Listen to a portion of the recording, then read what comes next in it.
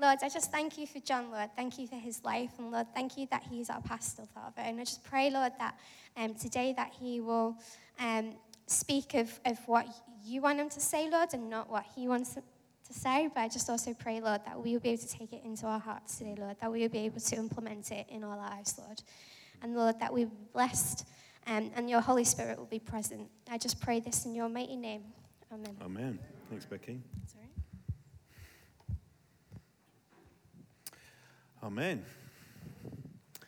How are we doing? Good to see you.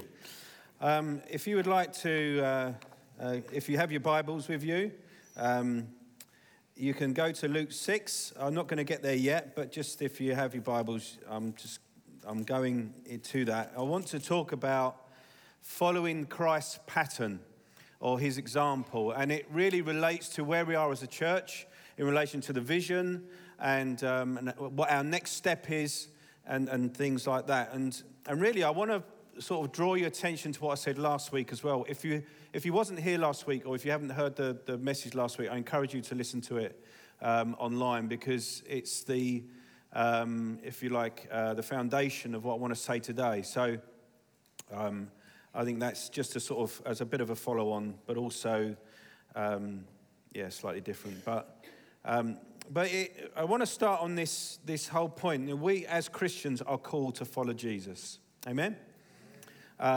2 Timothy 1 verse 9, and he's speaking of God. He says, God or Jesus, if you like, who saved us and called us to a holy calling, not because of our works, but because of his own purpose and grace, which he gave us in Christ before the ages began. We have been called to follow Jesus. 1 Peter 2 verse 9, you are a chosen race, a royal priesthood, a holy nation, a people for his own possession, that you may proclaim the excellencies of him who called you out of darkness into his marvelous light. We're called to be a royal priesthood, a holy nation, a people for his own possession. We're called. And the call has gone out, and the call continues to go out. And we are some here that have heard the call and responded to the call. Called to what? And there are a variety of calls if you can look at this. But the general call is to follow Jesus. And you can see this when Jesus walked in the when he was on the earth. He would come and then he'd call out to his disciples and he would say, follow me and I will make you fishers of men. And so disciples are those who follow Jesus. And there are two key ways that I think that we can see how we do this. And the first way is through regeneration. The second way is through imitation. Regeneration and imitation. Regeneration by the Holy Spirit. Amen? Regeneration is the process where God fills us with his Holy Spirit, changes us from the inside out. We can't imitate Christ without first being regenerated by the Holy Spirit. And I know, many of us will know through personal experience, the only way we've been able to be like Jesus is because he's already made us like him in our hearts. And the reason we haven't been able to be like Jesus is because we haven't been made like Jesus in our hearts. So, this is really important stuff.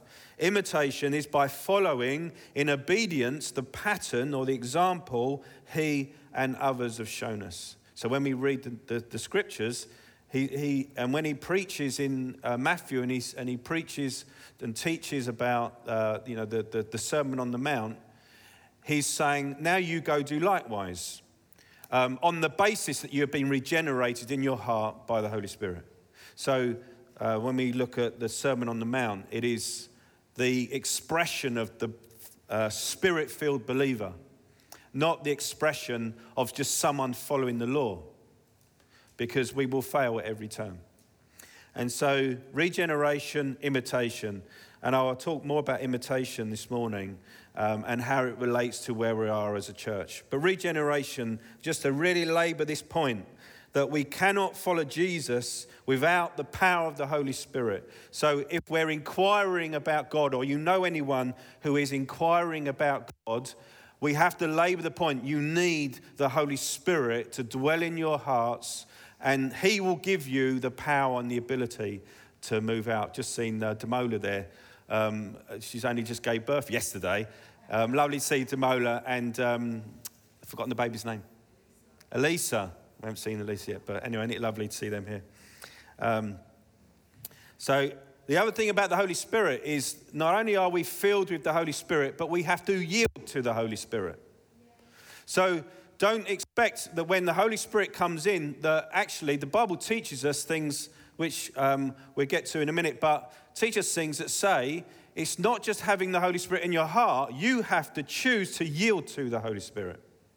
You have to surrender. You have to obey. You have to walk in the Spirit. So, these are very practical things that we have to follow. The Holy Spirit works to conform us to Christ. Thereby, then, we become like Christ. Paul said to the Galatian church, "My little children, for whom I am again in the anguish of childbirth," amen, Damola, "until Christ is formed in you."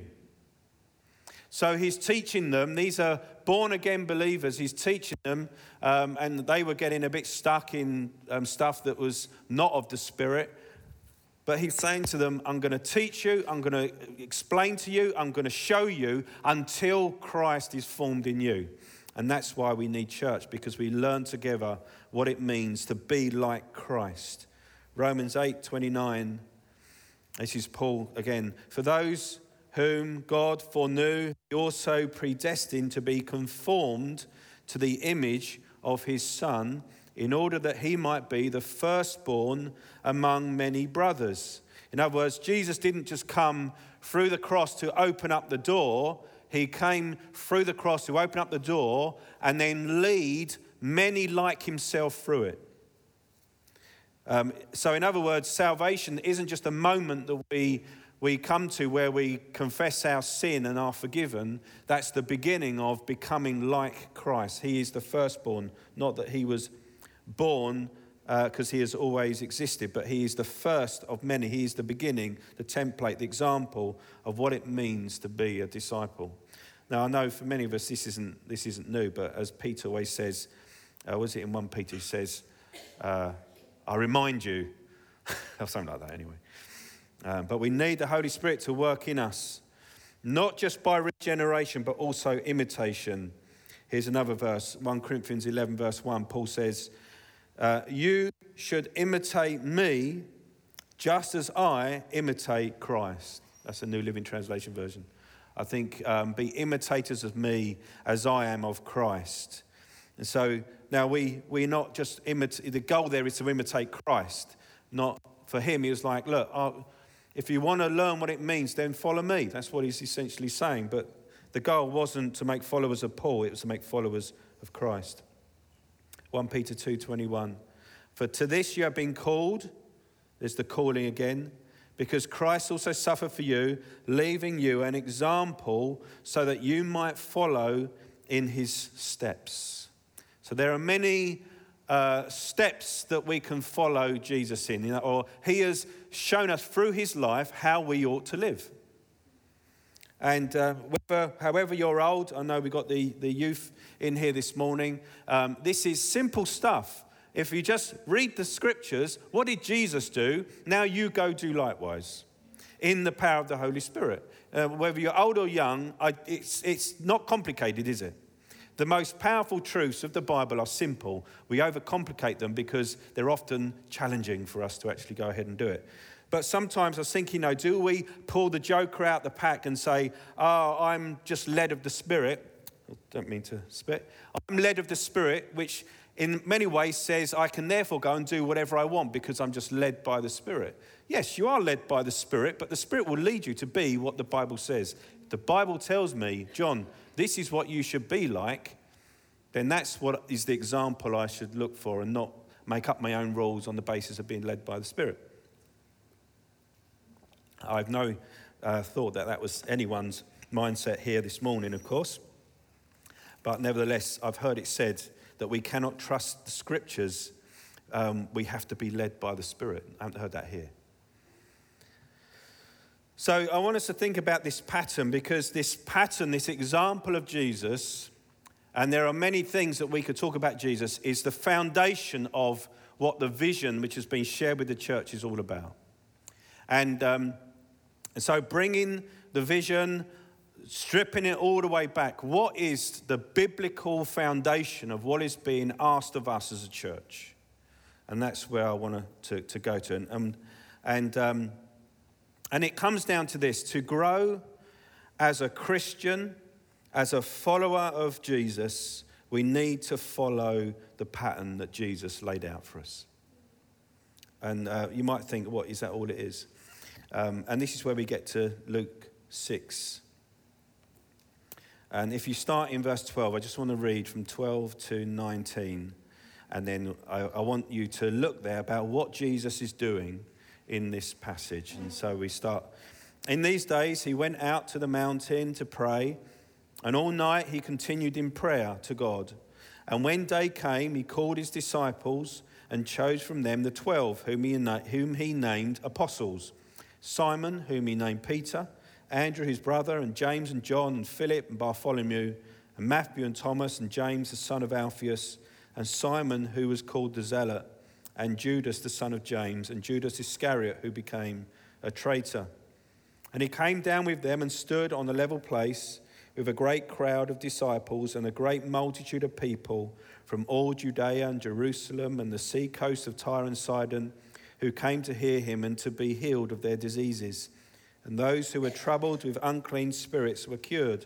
And all the crowd sought to touch him, for power came out from him and healed them all. And so in this, I want to point out three things. The first thing was that he spent time with his Father. He went up to the mountain to pray. He spent time with his followers, the believers, disciples, and he spent time with unbelievers, or the world, when he came down with a great crowd. So we got his Father, his church, if you like, the world. But in these days, he went out to the mountain to pray, and all night he continued in prayer to God. Jesus always made time for his Father. He always made time for his Father. And again, I spoke on this last week, but it was the foundation of his ministry. It was the place in which he found rest. In this situation, he needed to make a decision. And so he went and he spent a night in prayer. And his decision was, who are the 12 that he is going to choose and set apart from his disciples that he will train up and equip as leaders? He would call them apostles, and they became leaders, except for Judas Iscariot, which many of us will know what happened to him. And he would spend time alone with prayer. And there are many times when Jesus would go and spend time with God in prayer. And if we want to grow in God, we need to be spending time with God. And that relationship represents our focus and our relationship with God. We need to spend time in prayer. We need to spend time in worship. It is our God-focused relationship. It's about learning from him, resting in him, spending time with him, listening to him, all these kind of things. And that could be through the word, where we spend time in the word, where we spend time in prayer, where we spend time in worship. They're all God-focused activities. And so I'd like us to summarize this relationship as in these two words: worship and word. Worship and word. So when we say to us, are we following Jesus? This is the goal. Are we following Jesus? In order to grow in God, we need to follow Jesus. Are you following Jesus in the principle of worship and the word? Okay? Simples. This is our up relationship. And as I said, I spoke last week, everything flows from that place. It flows out of that place of rest in God. The more time we spend with God, the more we will find that place of rest. But this wasn't just what Jesus did. As it says, and when day came, he called his disciples and chose from them the 12. Now remember, often when we think about, can anyone tell me the names of all the disciples? Anyone? Anyone? No. You could probably tell me 12 of them because they're right in that passage. But you can't tell me all of them. Because we don't know all of them. We know that there are at least 70 because sooner or later, in about chapter 9, I think it is, he sends out 70. But there were many disciples, and he chose the 12 apostles. They were the leaders that he would raise up to lead the church after he had gone. So when day came, he came down, and he then spends time with his disciples. He called his disciples, and in this account, he spent time with them. But if you go to verse 20 of that same chapter, it says, and he lifted up his eyes on his disciples and said, blessed are you who are poor, for yours is the kingdom of God. And then he teaches through these two chapters, he starts with the Beatitudes. So he's teaching his disciples. He lifted up his eyes on his disciples and taught them. See, this is, Jesus spent many if you can imagine, many hours, so much time walking, speaking, talking, teaching, showing the disciples how to do these various things. Shortly after, in this passage, in this book of Luke, we see that he then sends out, this is chapter 9, he then sends out the 12 apostles. He says, now I've shown you what I've been doing. Now you go and do what I've been showing you what to do, imitation. He's saying, imitate me. You've seen what I've been doing, now you go and do it. And that's what church is about. It's about us learning from the Lord, listening to God, learning from one another, listening to what God is saying. Although we're not necessarily standing here listening to Jesus, we believe that Jesus is speaking through the Holy Spirit, be it through the word, through the scriptures, or through the prophetic word, and variously. So we see this relationship of where Jesus is spending time with his disciples. And this is where we can summarize this as our serve and support, our relationship with the church. We serve one another. The gifts of the Spirit are given for the common good. The gifts that God has given you may benefit you, but they're given for others. The gifts God has given me may benefit me, but they're given for others. And so when God brought the church together, he said, we are a body. The hand needs the foot and the eye needs the ear and all these kind of things. So when the church comes together, we are there for each other to serve one another. And Jesus said, or let's go to Hebrews first. This is what Hebrews said. He said, let us consider how to stir up one another to love and good works, not neglecting to meet together, as is the habit of some, but encouraging one another, and all the more as you see the day drawing near. The Hebrew church, as some of us will know, was going through real trials and difficulties. And he's saying, you need one another. You need to be together. You need Christian community, because that's the way in which God, when Jesus went back into heaven and the Holy Spirit was poured out, that was the means by which Jesus would teach and grow and encourage the church. So we need to give our time to serve and to support. That's where care comes, teaching, loving, helping, encouraging, stirring up one another. Again, this isn't new stuff, is it? I'm looking at your faces and it's like you're thinking, give us the great, interesting thing I've never thought of, John. It's not going to happen in this sermon. I tell you, it is basic, simple stuff, but life-changing. See, if you want to grow as a Christian, you need to be in church. And I don't just mean meetings. Meetings is an expression of church. You need to be in community because you need what others have and others need what you have. And it needs to be poured out and touched and experienced. I need the service and the care that others give me. I can't exist on my own. Even as a unit with my wife, we cannot exist on our own. We need the church. So if you want to grow, you need Christian community. Otherwise, you can start to go a little bit off. We serve one another. That's why this support and serve, this is our we get in with one another. We got up with the Lord, we get in with one another.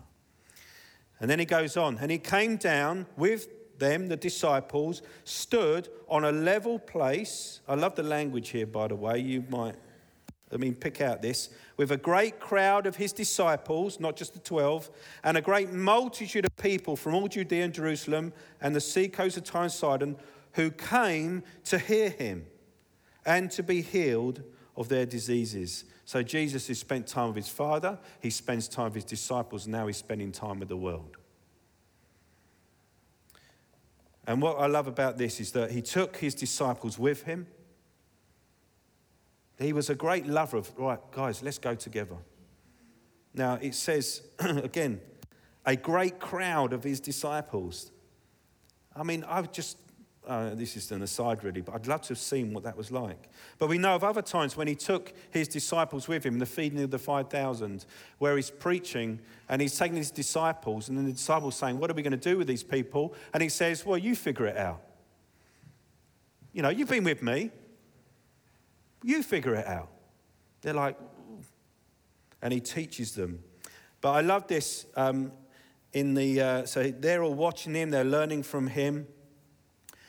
So that when they go out in chapter 9, as the 12 apostles, they go out and do the same things. But I think Luke's using interesting words here. I don't know what the Greek is, but, you know, I think whoever translated this did know. So there you go. And he came down and stood on a level place. See, often when we think about going out to the world, it's very easy for us to say, you come up higher to where I'm at, and then I will share with you from where I am the things of God. When Jesus said, no, I'm going to come down and get on a level place. And I'm going to talk to you where you're at. And I'm going to show you the love of God where you're at. Now, he's not saying that we should, as some people believe, that we should adopt the certain lifestyles of the worldly. Let's talk like they talk. Let's share the same bad humour that they do in order that we may be able to get on the same level. No.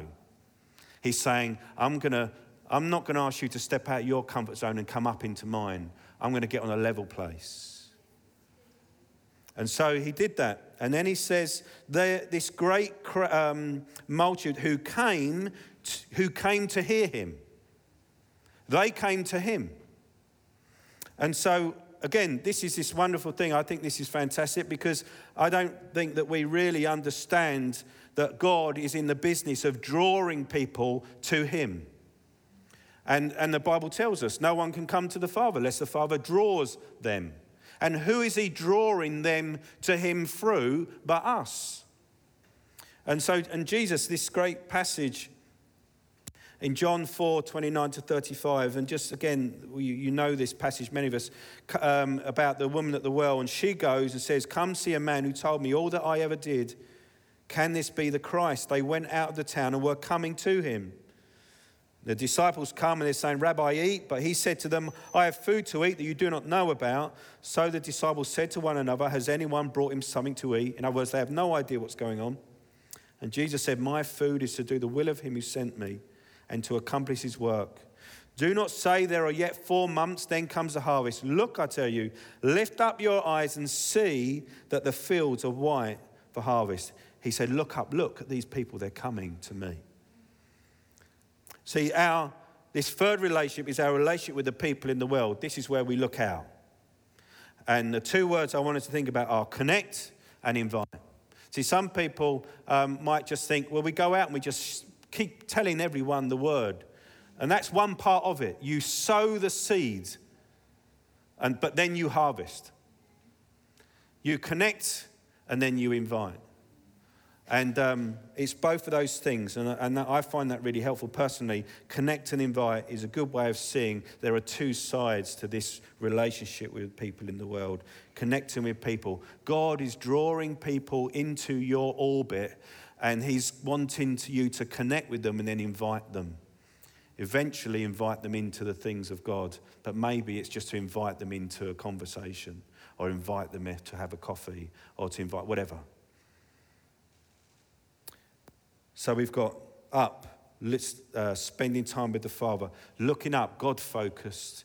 We're church-focused. We're loving, supporting, serving one another, growing together. And then where we've got our world focus. We're looking out to the world and we're saying, how do we see and prepare to receive those in that God is drawing us? And Jesus did all of these three things. He came down to a level place. People came to him. This is about growing as spiritual men and women of God. We have to do all of those three things. Some might say, but all we need to do is worship and study the word. That's not what Jesus did. That's what I'm saying. He did do that, but it's not just what he did. Some might say, no, we need to serve and to support one another. Amen, but that's not what Jesus did. He did the other stuff as well. No, surely we need to reach out and invite in a dying world. We need to get out there. Yes, amen, but that's not what Jesus did. He did all of those three things. And I've not done a survey in the New Testament to count the time, how much Jesus spent on all three things. But I believe this, all three things are equally important. And as soon as we neglect one of those or two of those, if we are like, I was going to find a picture of a tree that has sort of grown a little bit. I was thinking of the Tower of Pisa. You know, the Tower of Pisa that's, is slanted because they started to grow it, but they didn't get the foundation right. And one area, it was soft. And so as they're building it, it's tipping. So they tried to they built it differently as they're going up, but nothing happened. If you read it just is still there. But the problem was the foundation was wrong.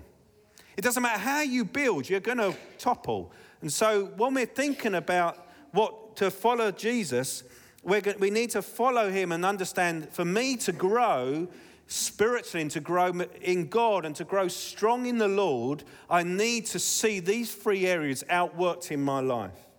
All of them.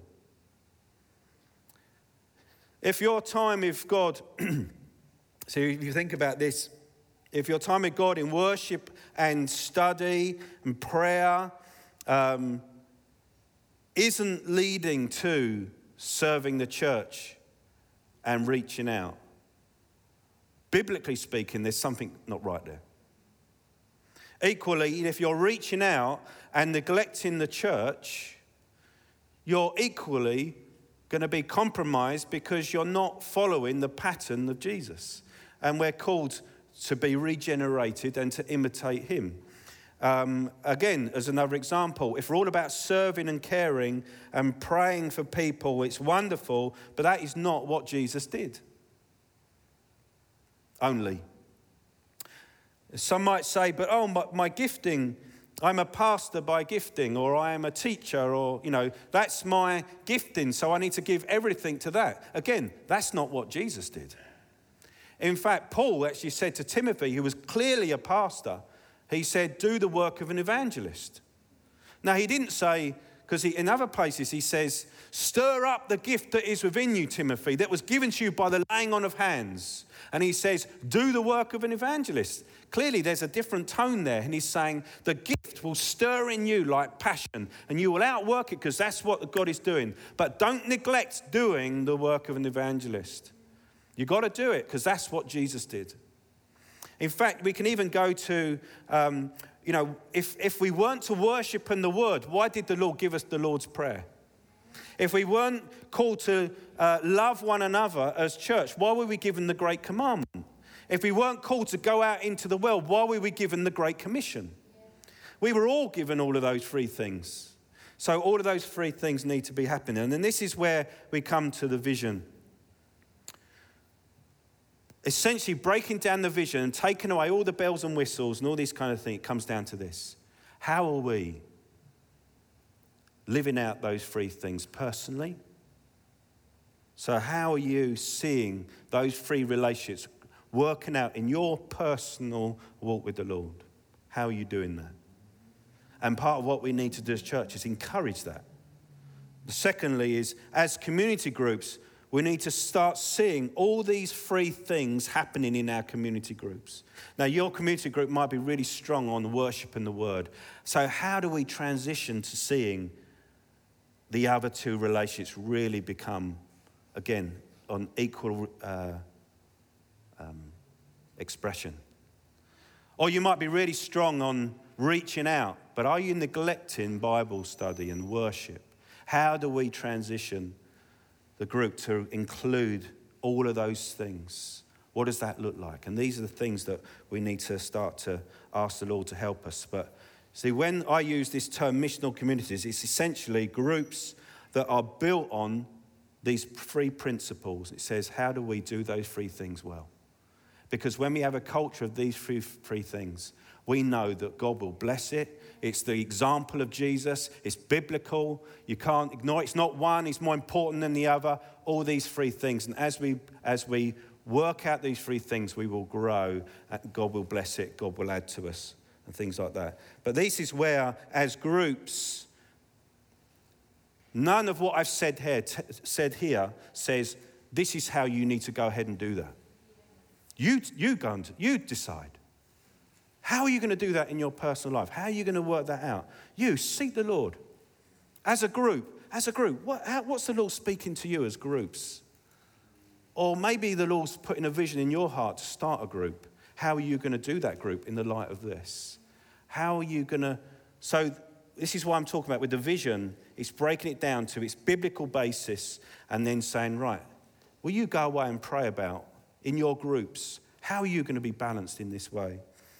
So the other way, and by the way, when you look at these groups, if you want another pattern, look at Acts 2, verse 42. The early church operated on these principles. They went from house to house. They had new converts. People were being added to them. They were connecting with new people. They were devoted to the teaching, worshiping the word. They were connecting and inviting people in, worshiping the word. And then it said that they had all things in common, serve and support. Finally, the whole church. How do we as a whole church together see these 3 things? How do we do the out mission together? How do we do worship and the word together? Well, this is generally how we do it. How do we serve? How do we serve as a church? That's an interesting one, isn't it? How can we serve others? How can we think a bit about how we serve others with our time or with our money as a church? That's interesting. Or as our groups, how do you serve as a group, the church? Or how do you do the out, connect and invite as a group? So again, of taking these 3 principles and applying it to what we're doing and saying, how do we do that? Lord, will you come and speak and lead and guide us so that we together can know your heart and your mind? So I've been seeing this as a line drawing and saying, here's a line drawing. You know, like those old colouring that the kids use. You give them a colour and you say, now you just colour that in. You give one to 3 different kids, you'd have 3 different things. It might be the same outline, but boy, would they colour it differently. Isn't that amazing? See what God could do through different people. This isn't about uniformity. This is about following the example of Jesus and the unity of that to take the encouragement this morning, but seeing the variety of what God will do. Finally, I want to say one other thing before we close. I really believe that God is going to inspire individuals and groups to outwork this. It's not something that is going to be controlled from wherever the top is, if it's at the bottom or whatever. But I really believe that God wants to raise up leaders, people with passion and vision to start groups or to lead groups that will help to get groups together to say, this is what God is speaking to us. And I'm really keen to encourage people to do that and put the question in their heart, into their minds and say, you tell us as elders, what is it that God is speaking to you? We just got 3 things I want to see. I want to be able to see how you're out working this relationship which is God-focused, this relationship which is church-focused, and this relationship which is the world-focused. You tell me. And I'm believing that as we pray and as we seek God, God will stir vision, stir hearts, and it's going to come up from, if you like, the grassroots, I think is the term people use. I know that's the right term. And so we need to pray about that. But I want to encourage you this morning and submit to you that these 3 things are of many other things that Jesus did. On its basic level, Jesus says, imitate me. So how are we doing that as a church? And this is what in its basic package is what the vision's all about. And I just want us to pray about that. And it's been really encouraging as elders as we discuss this. And we're gathering people together to help to say, okay, well, how are we going to step into that? And how are we going to know what the next steps are so we might see how we can encourage that to happen? Amen? Amen. Let's pray. Father, we just thank you for your example in Jesus Christ. Lord, what a wonderful Saviour. Lord, you were so simple in your example, but yet, Lord, we realise all the challenges we have because we often look at things through our own flesh. But I thank you for the power of the Holy Spirit. Lord, help us to yield to you in these days, to know your heart, know your mind, Lord, that we might be like you.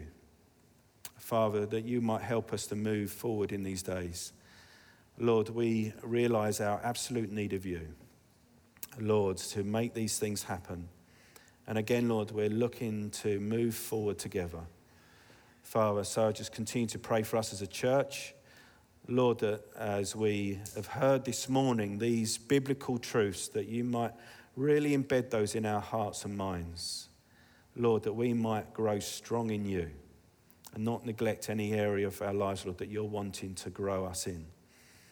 Lord, so will you help us, Lord? Will you speak to us again and again? Will you help us to hear your word direct in our hearts? Lord, will you stir up vision and passion, Lord, for our groups, Lord, in our current groups or new groups, Lord, or whatever you have in mind. Lord, you are doing something in the church, and Lord, we know that you will fulfill all that you desire. So, Lord, we just come and bring these things to you, and we pray for one another. Lord, may we have those right relationships where we can encourage one another to grow, Lord, with these three aspects that you've worked out so clearly. Lord, our hearts and minds on you, our love for one another, and our heart, Lord, open to the world. Lord, that you may save some. So, Lord, I just commit this time to you now in Jesus' name. Amen.